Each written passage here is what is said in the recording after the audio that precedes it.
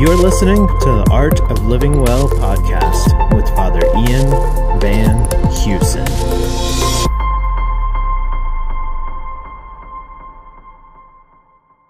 Hi, Father Ian Van Heusen here. So I'm with Rob Agnelli. We're continuing our conversations about the virtues of Mary.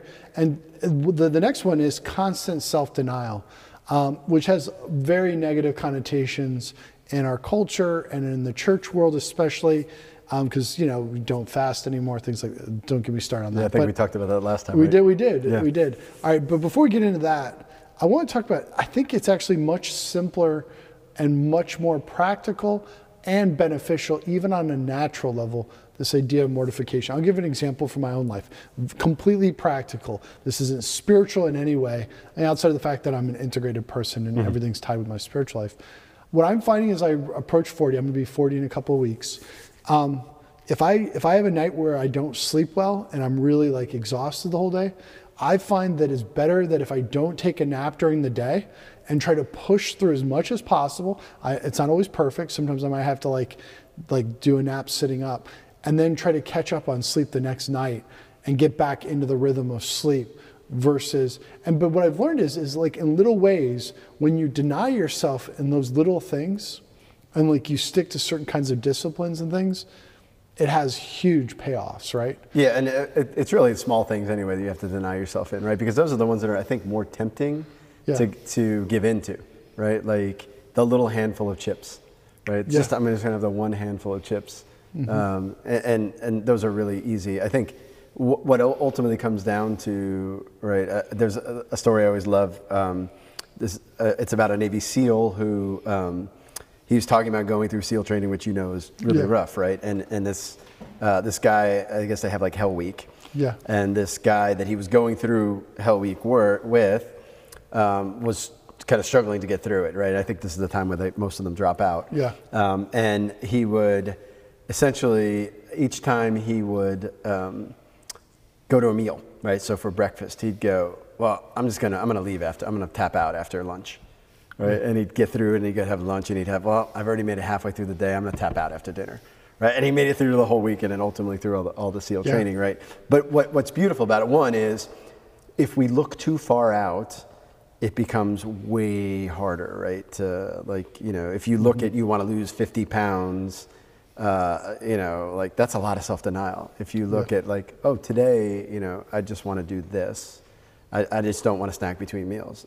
That's way easier, right? So some of it is just our vision, right? Our vision of understanding God is here and now, and because you can imagine what Our Lady would have gone through a little bit, right? Of early on, she sort of starts to understand what it means to be the mother of the Savior, right? Yeah. And how much suffering she's going to have to watch him go through, and it's going to pierce her own heart too, right? How do you stay in here and now, knowing that that's coming, right? And in a certain respect, you do it by preparing for that moment later on, moment to moment. I think it's kind of a weird analogy or weird thing to connect it with, but I think there's some enlightenment and truth in this. Isn't that part of the torture of death row? Is that the specific time when you're going to die, and for sure. For a mom, that would be that the idea that that your son is going to be tortured and die. Would be a very disturbing reality. Yeah, and and yet she's still joyful. Right? Exactly. Still joyful knowing that's coming down the road. She could still, enjoy being in his presence. She could still, all those things that, if you're so future oriented. And so that's why I think what mortification ultimately does, I think, is frees us up to, or at least opens up the present moment for us to be free. Right? Because when I say no to the chips, that's a free act. Right, I'm not being driven by hunger, impulse, anxiety control, whatever. That's me saying no. And in my no, it opens up a long yes to something else, right? Yeah. I'm debating because I wanted to draw in a little Alcoholics Anonymous. Let's do that, and then I want to come back to the idea of the perfection of the Blessed Virgin Mary and our Lord. Because a lot of people have a lot of misunderstandings about that. But one of the things I learned so in seminary, as part of our psychology class, we had to go to an Alcoholics Anonymous as part of our, and one of the things they talked about these kind of mental tricks to stay sober. So like, don't think about staying sober for a year or 10 years. Think of staying sober for the next hour. And then they say, think of staying sober for the next 5 minutes or the next 10 minutes, right? And that's kind of getting at this idea of mortification. If you can just get through the next 5 minutes, the next 10 minutes. Because a lot of times the way that works with that temptation is if they can push through 10 minutes, then they come to a rested state and the desolation passes, if you will. Yeah, I mean, we, like, in working out, I always have I could do anything for 30 seconds. Right? Yeah. You do anything. And then, 30 seconds pass. Well, I just did it for 30 seconds. I'll do it for 30 seconds more. Yeah. Right. And in a lot of ways, it's really unpleasant. But as you begin to enter into it, the unpleasantness sort of goes away a little bit, right? And you realize what it's doing to you and what it's turning you into, and you're okay with it, right? All of a sudden.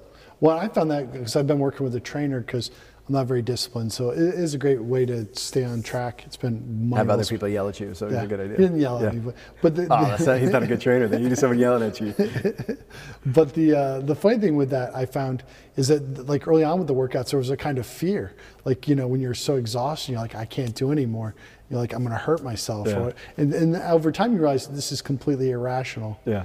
Yeah. And I mean, even the moment to moment thing, right? What you're doing, like we have to get in the logic of mortification, right? Because what we want to do is run ahead of grace, right? But what mortification does is opens us to the grace of the present moment, right? It's coming at us, which is what Our Lady was doing ultimately, right? She was in the moment, not worried about what's coming next, because God's got that. Like, I'm here and now. This is where. So again, we talked about already the desire to control. Yeah. So switching gears to the whole idea of perfection. So there was a Twitter, and I thankfully I've not spending as much time on Twitter lately. Though we still post to Twitter, mostly Tim doing it. I don't know if I should be saying that out loud, so this Dominican they were talking about did Jesus cry as a baby? And he said, well, he was and Twitter is vicious this way. He just said very innocently, he said, look, just keep in mind that with any discussions of our Lord, and by extension a bit the Blessed Virgin Mary, he's perfect. And so his passions, his emotions are perfectly ordered.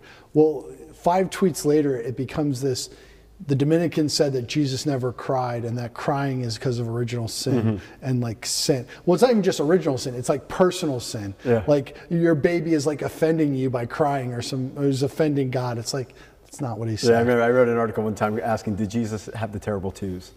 Yeah. Right, like same thing where no, he didn't have the terrible twos, but did he cry? Yes, because that's the normal way a child at that age communicates, right? Yeah, but it would have been perfect crying, perfectly timed. Whatever that looks like, right? Whatever that looks like, it would have been perfect. Yeah. It probably would have been, sounded good, maybe. Exactly. But so there's 2 extremes when it comes to perfection. The one tendency, which is more the modern tendency, which is Jesus and Mary are just like us. They're no different. So Jesus had the terrible twos because he was fully human. It's like, no, he's still perfect. He's still the omniscient God, omnipotent God. Yeah. The other extreme that sometimes I think people have in their imagination is that they're so completely different than us, that especially our Lord, and then by extension the Blessed Virgin Mary, because she's conceived without original sin, they're so dramatically different than us that there's no connection between our experience and their experience. Yeah, and this is why Mary is so important to our lives and our interior lives, right? Because she's the bridge between Christ's perfection and the perfecting of what grace can do to us, right? This is why she's a beautiful model, first of all. That's a good point. And she's a model of what if you let grace completely take over your, like none of us will get there to that, but she is the model of what grace can actually do, right, to us. And so she makes Jesus way more approachable than if we didn't have her, if she wasn't, in this mode of perfection. To me, that's what makes her eminently relatable, right? Yeah. Because, this is why, people give themselves under her care, right? Is because Jesus has empowered her to lead us in that direction. And this is precisely the point that St. Louis Montfort makes, is that true devotion to Mary leads to true devotion to Jesus Christ. It's just a bridge, right? It's just a bridge between, the God-man and the rest of us. Yeah, exactly. Which is an important insight to make. So in this regard, the Blessed Virgin Mary would have experienced the pull, the tug of her human nature. I would say she experienced temptation, but of course she overcome it. But never interior, right? Like all temptation would come from the exterior. That's a good right? point. That's the difference, right? Like there was no interior temptation. It was not because of yeah, because she had virtue, right? Like, and she had, her virtue was always growing, but she had perfect virtue, and so she would never experience the temptations like you and I feel of the pull of the flesh. Yeah. Right. But certainly, like the worldly temptations and the temptations of the devil, she could have easily. So if we were fleshing that out, for example. It wouldn't be something in her wounded nature that would pull her to what was lowly, because her nature was not wounded with original sin. But hypothetically, she didn't drive a car. But if she was driving a car and somebody cut her off in traffic, she would experience the negative emotions associated with that. Yeah, she was just in control of them, though, right? Like they were always fitted to the moment, right? Which is again why we call her Our Lady of Sorrows, because she experienced sorrow because she had perfect control over it. Way deeper than we could ever experience. Control understood as like mastery as well. Mastery, yeah, that's a better word. Way better word. Yeah, better word, right? Yeah. Like she could put them to orient them towards their proper end. One of the things I got this image when I was doing the surfing trip to Puerto Rico with some guys from Wilmington, some Catholic guys.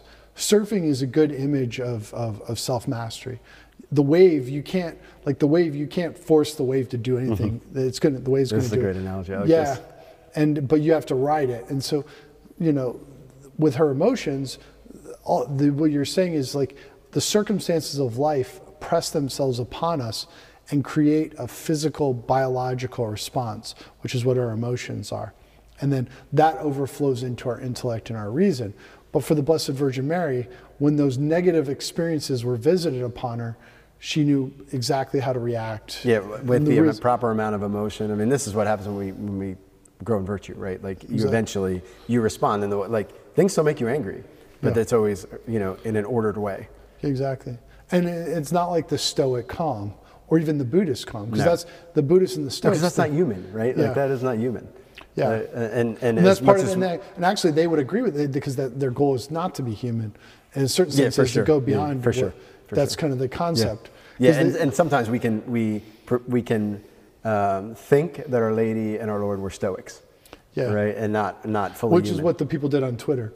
Like they made jokes about it, like, oh, the Stoic Thomist, or whatever. It's like the guy didn't even say that Jesus didn't cry. Yeah. At one point, I had to stop and like in the tweet thread, I probably spent too much time, which is why I'm not on Twitter anymore. But I was like, neither him nor I at a certain point. I was like, we never said Jesus never cried. He never said that. Like you totally read that in, but that's a whole other. That's a whole other I just completely derailed the conversation. I'm trying not to jump in. Derailed the conversation. But okay, so how to make this practical? I think it's just, brainstorming little ways of denying yourself. So here's one for families. It's late at night, and this is what I've been thinking about recently, what I was talking about at the beginning. It's late at night, you're tired, it's 8 o'clock, I just want to sit and watch television and veg out and eat these snacks. What if you took 15 minutes, got up and did some dishes or cleaned a bathroom and tried to be meditative, right? Yeah. Like those little denials. Yeah, I found for me personally the best thing to do, because throughout the day I'll get distracted and maybe I'll go look at something on the internet or got to know what the news is going on. I found that if I ask the question why am I doing this? And you know what I almost find? Like, I don't want to go through the discomfort of starting that thing I've got to start, or finishing that thing. It's almost always discomfort, right? And so that's where mortification fits in.